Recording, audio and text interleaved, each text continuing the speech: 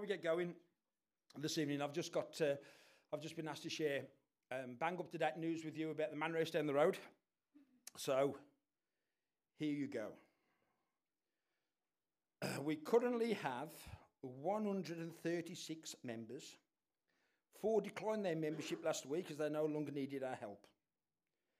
40 haven't yet visited, but 18 of those aren't approved to come until this week. There are currently 8 new applications on the waiting list. That means that 96 people have used the Manor House since we opened. It's great that we've been able to help so many families to date. A massive thank you to all who have helped support this work. That includes your prayers, because your prayers have been answered. I think, and I'm pretty certain I can say this, I'm sure that we've done over 400 shops to date. Amazing. Amazing. God's blessing that work. People are being blessed down there, and now we're just making those relationships, and hopefully in the not too distant future, those people will be coming through these doors. That's what our prayer should be. And so that's it. Now, the latest thing off the press is I had a meeting on Thursday morning with Black Country Housing.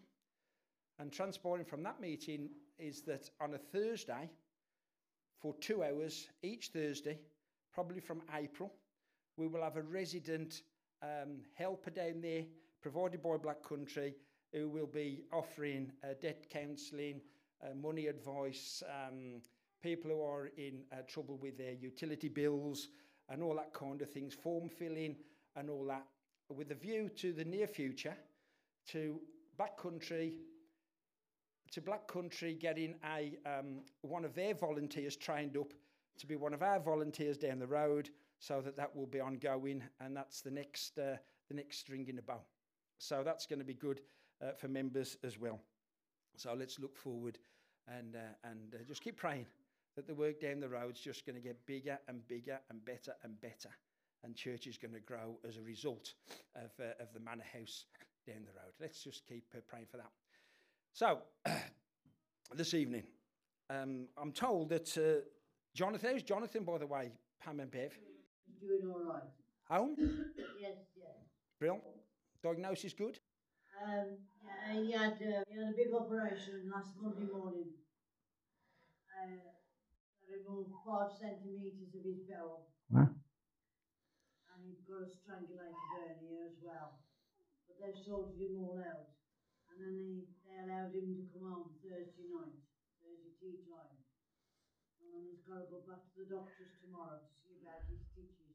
But at the moment he's doing fine. But it was rather nasty while it was happening. Appreciate that, but take our love here from church back home to him, please, and assured of our prayers that the church, I know, have been praying through the prayer line. So just take our love back, please. Anybody else that's not well? I know there's a few empty seats. Lorraine, Carol, not well, please. Yeah, please take our love back to Carol and Lorraine. Anybody else that's not well as well, please do that. So we can go now, and we'll just say, because I've been told that Jonathan might be listening to this by podcast afterwards. So, John, we are missing you. We're praying for you as a church, and we just pray that you'll be back with us very, very, very soon. Be blessed and encouraged as God's looking after you. So, I just call this message this evening, Kingdom Procedures, with a subtitle of Worship to Withstand. Worship to withstand. I'm sure that in most people's day-to-day lives, they have to work by procedure. I know that when Brexit was going on, it's still going on, isn't it? But when there was all this talk about Brexit, part of the Brexit sort of campaign was we want to drop some of the European procedures because they're too difficult, and we want to govern our own shores. So who knows what lies ahead in the future, but procedures are procedures. Let me bring at the start of this evening, this verse is a very, very well-known verse. It's a particular favourite verse of mine. Most of you will probably be able to say it off heart. But it's Ephesians 3:20.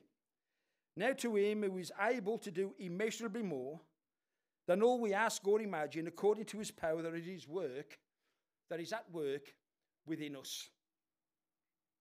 But you know what? When we look at the procedures of our life, we look at that verse, which I think is something that we all want to see in our lives. We can say, well, hold on, my life's not there yet. My life has probably never been there. And how do we get there? I don't know if anybody's got this Ephesians 3:20 verse going on in their lives. If you have, hang on to it, because it's a real good verse. But to most of us, it's something that we want to get to. Do we want to live Ephesians 3:20 lives?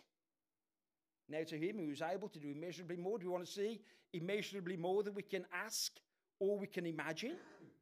Can you believe that?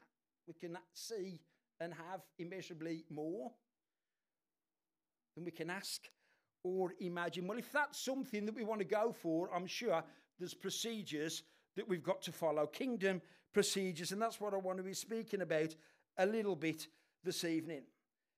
And I want to speak about the procedure of praise and worship, because praise and worship, I really believe, is a kingdom procedure. Our verses this evening, our Bible passage this evening is 1 Chronicles 16, 23 to 31. And this is what it says. Sing to the Lord, all the earth. Proclaim his salvation day after day. Declare his glory among the nations, his marvellous deeds among all peoples. For great is the Lord and most worthy of praise. He is to be feared above all gods, for all the gods of all the nations are idols, but the Lord made the heavens. Splendor and majesty are before him.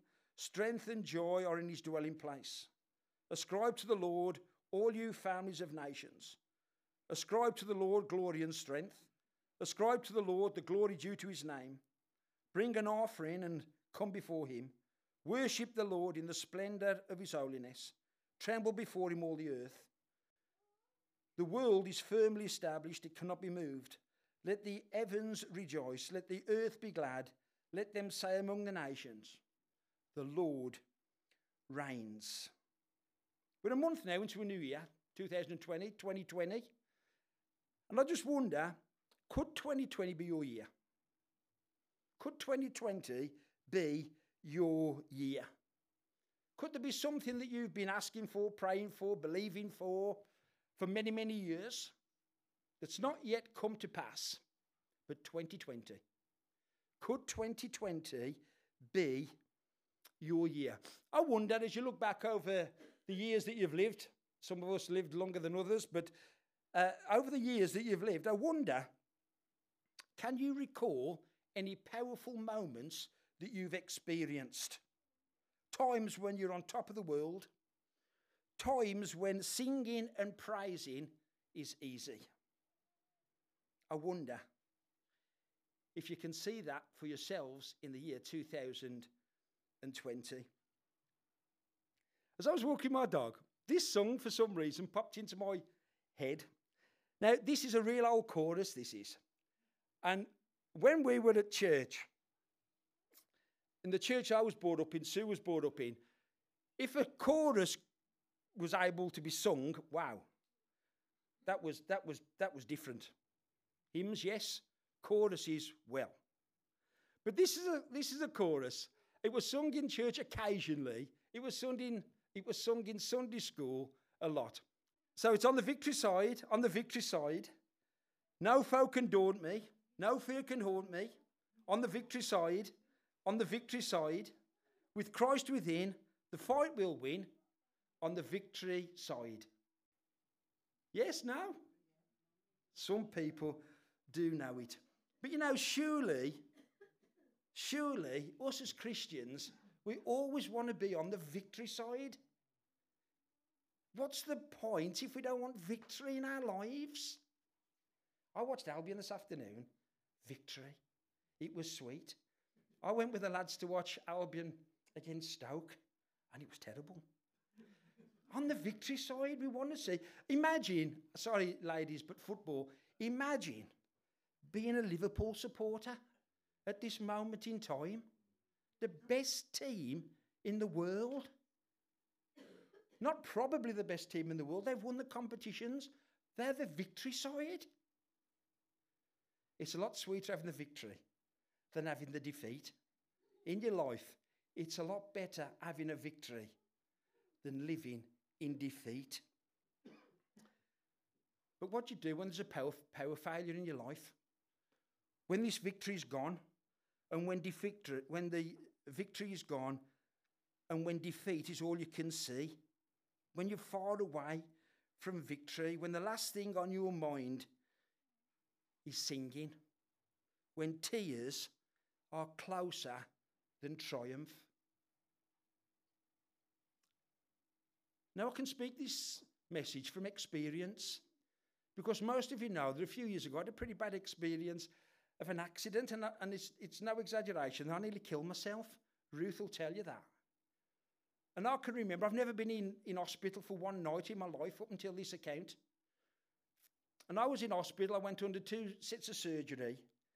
And then the night before, I knew that on the Wednesday, this was the Tuesday night, I can remember it like it was last night.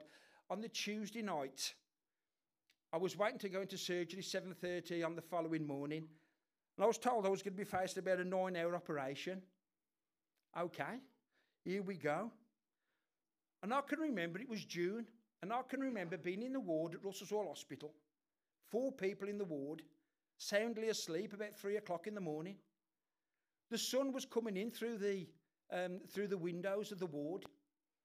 I woke up to be wide awake. And these are the words. These are the words that was ringing. And they was ringing just like it was heaven. And these were the words. When darkness seems to hide his face, I rest on his unchanging grace. In every eye and stormy gale, my anchor holds within the veil.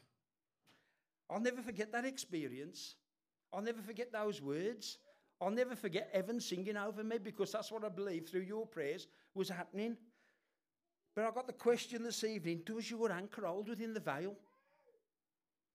Can your anchor hold within the veil? The God that we sing about, the God that we've been singing about this evening, who looks after you in a very special way, has been faithful to you all your days, even if you don't realise it. When darkness comes, can your anchor hold within his veil? I was watching a few weeks ago a television programme. I think the television programme was on a few series, but I only watched part of the one episode. And it was Ross Kemp inside Belmarsh Prison. And the little bit that I want to bring before you this evening is Ross Kemp was he was interviewing prisoners and all that sort of thing. But he said, now, I'm going to go to somewhere in Belmarsh Prison. He said, where no camera has ever been before. I don't know if anybody's seen the programme.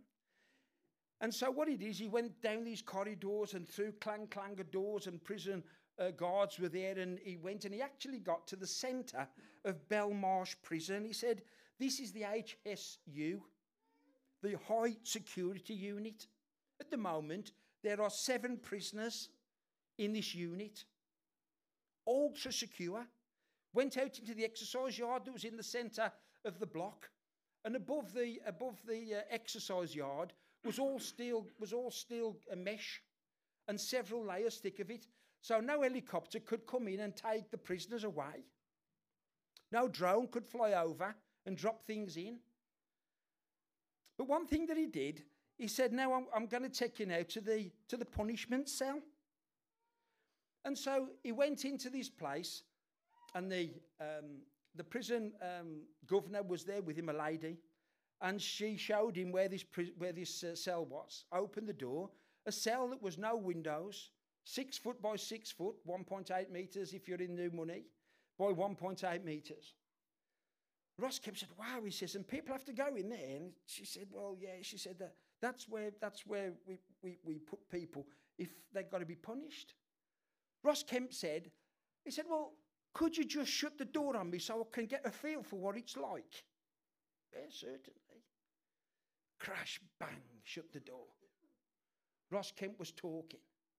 He knocked the door and he said, let me out. He said, I couldn't spend an hour in this place. He said, I couldn't spend an hour in this place, let alone a period of time. As I was watching that program, my mind raced to the story that we read about, and we're not going to read it, so we've not got time. In Acts 16, verse 16 to 40, is when Paul and Silas were thrown into prison. Why were they thrown into prison? For doing good. They cast the evil spirit out of that young lady, that young girl. But it upset the people around them. So they were doing good. They were using their God-given talents. But what happened to them? They was thrown into the inner cell of the prison. They were stripped and beaten, thrown into the most secure part of the prison. They were put in stocks. Now, that's got to be a pretty low point. I just wonder, were Paul and Silas on the victory side, or was there a serious power failure in their lives? Surely most of us in this room would say, wow, that's a serious power failure. Ending up from doing good, being chucked into the inner area of a secure prison. But what did Paul and Silas do? They followed procedure. They followed procedure and praised and worshipped God. You know, some people struggle to praise and worship God when life's good. Some struggle because praise and worship in their world is not the done thing. I'm talking about Christian people. Praise and worship is not the done thing. You know what? I was brought up in a church where hymns were okay, nothing else went. That's the way that they do things. But I don't think that that's the praise and worship that the Bible talks about. I've been in a church, me and Ruth were out with family on Monday evening, and we were talking about different things. Church cropped up. We had a good conversation. I'm not going to use any names. We had a good conversation with two of our a niece and nephew. And we recalled a time that we were in a church with Ron and Pam in Scotland. It's a few years ago, this is. And it was in the days, really, when, if a church had a website, wow, they must be doing things. So we looked, and this church where we wanted to go on the Sunday morning, it was had a website, looked really good. So then, down on the seafront, I can remember a banner on the seawall railings, and that advertised the church. Wow, that's the church that we're going to on Sunday morning.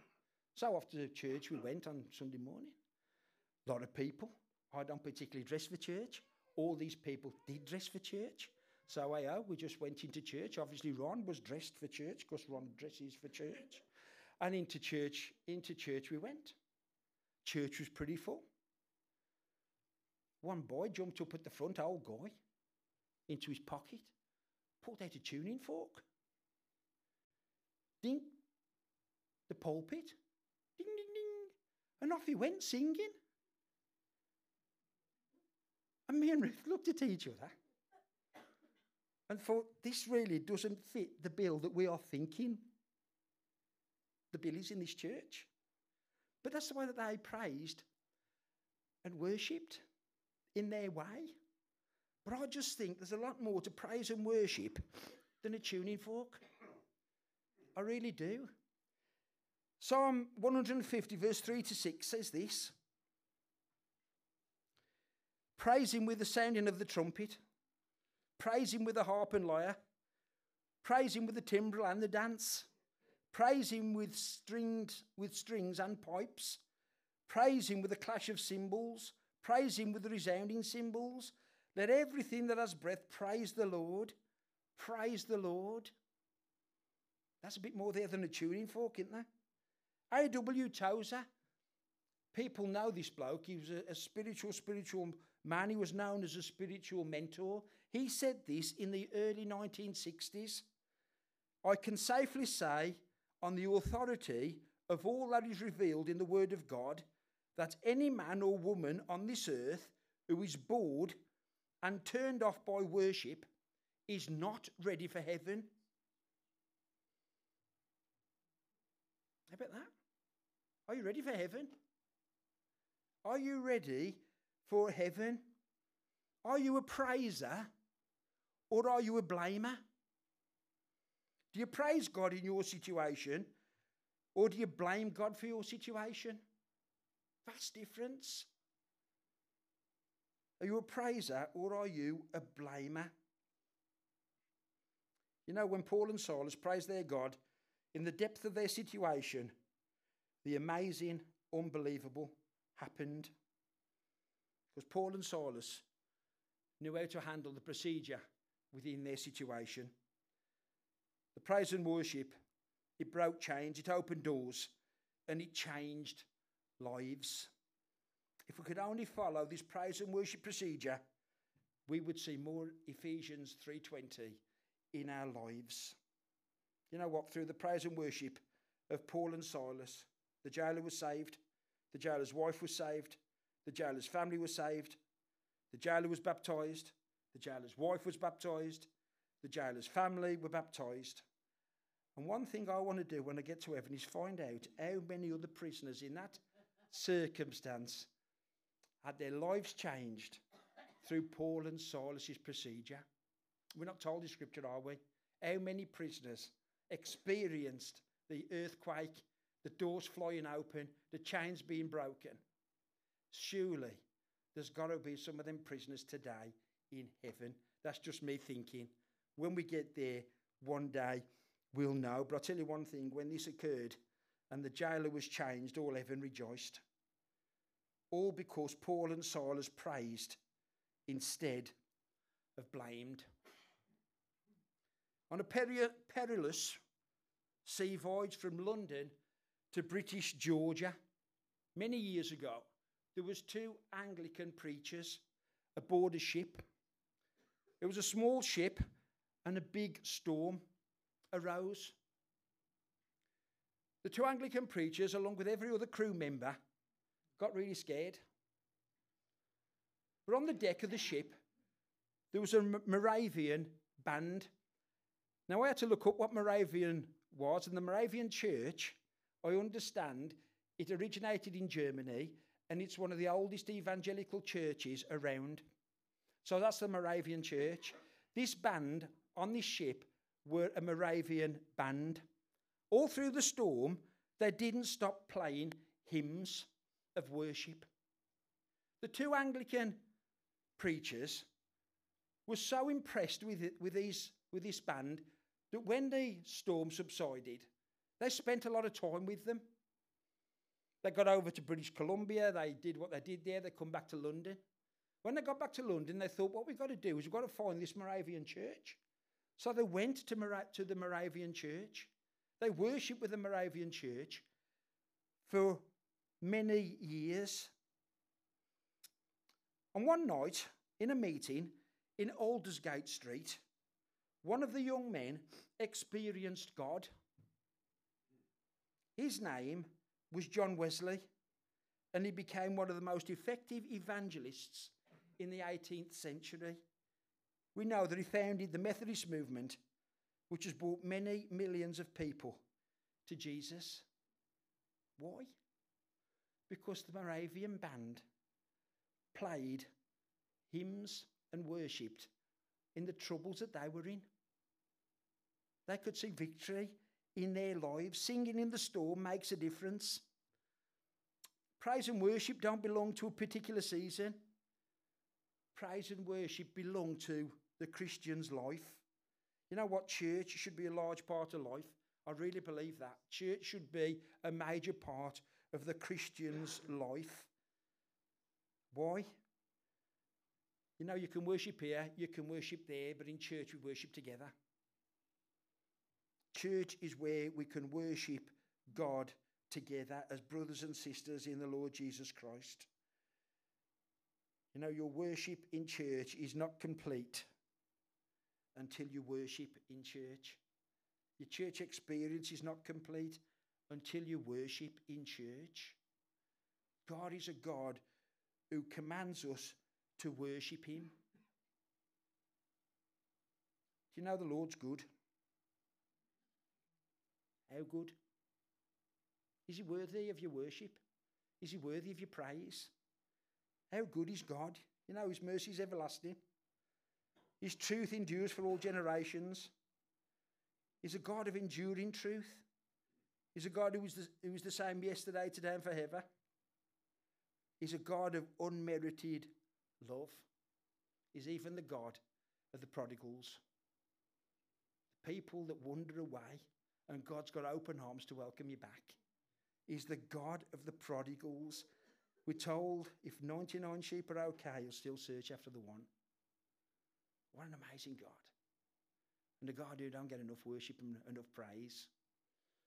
I'm sure tonight in heaven, on the authority of Scripture, heaven is praising God. Heaven is worshipping God. We're told about it in Revelation. I wonder how many of us are going to be surprised when we get to heaven. And they're singing the right songs. Is it too loud or too quiet? I've even wondered, I don't know in heaven, is the different sections? You sing the Psalms over there, you get a classical over there. You get a rock down there and you get to whatever up there. No. We'll all be singing the same praise and worship to God. It's going to be amazing, you know, because we're also told every nation comes together to sing praise and worship to God. Now, is that going to work in all different languages? You know, it's not going to bother us because we're going to be praising and worshipping God. But it's our job to worship and praise God while we're still on this earth. Because praising and worshipping God changes situations. A couple of weeks ago, I got a bit of toothache. So I went to the dentist. The dentist said, yeah, he says, I think you've done this and you've done that. He says, so here's a bit of treatment. He says, and go home and see how you get on. So I come home, and it really didn't get any better when the anaesthetic wore off. So I went back to see the dentist. Oh, he says, okay. He says, you have to tap, and this probe on there, and this probe. He says, Mark, he said, you've cracked your tooth. I said, what? He says, you've cracked your tooth behind your filling. He says, the only way, he says, you don't want to lose this tooth. He said, it's one of my back teeth. He says, you don't want to lose this tooth. He said, I'll tell you what I'm going to do. He says, I'm going to root treat it. He said, book yourself in to come and see me 2.5 hours. That's how long you're going to be in the chair. He says, and I'm going to root treat it. I said, yeah, fine, okay. Last Friday, not this Friday gone, the Friday before, so I'd got my appointment. I went into the dentist surgery, and I had this 2.5 hour procedure. As I was doing this procedure, the dentist said to me, he said, you know, Mark, so this is the fourth one of these procedures I've done this week. Oh, wow, okay. He said, but the lady that was in just a couple of days ago, he said she was in that much distress. She said that she hadn't slept for 2 nights. She hadn't eaten. She come into my chair and she said, she really said, well, I don't know if I want this procedure. And the dentist said, well, he said, that's not a problem. He said, because 2.5 hours I can treat it, or 10 minutes I can take it out. He said, it's your choice. So she went through with the treatment.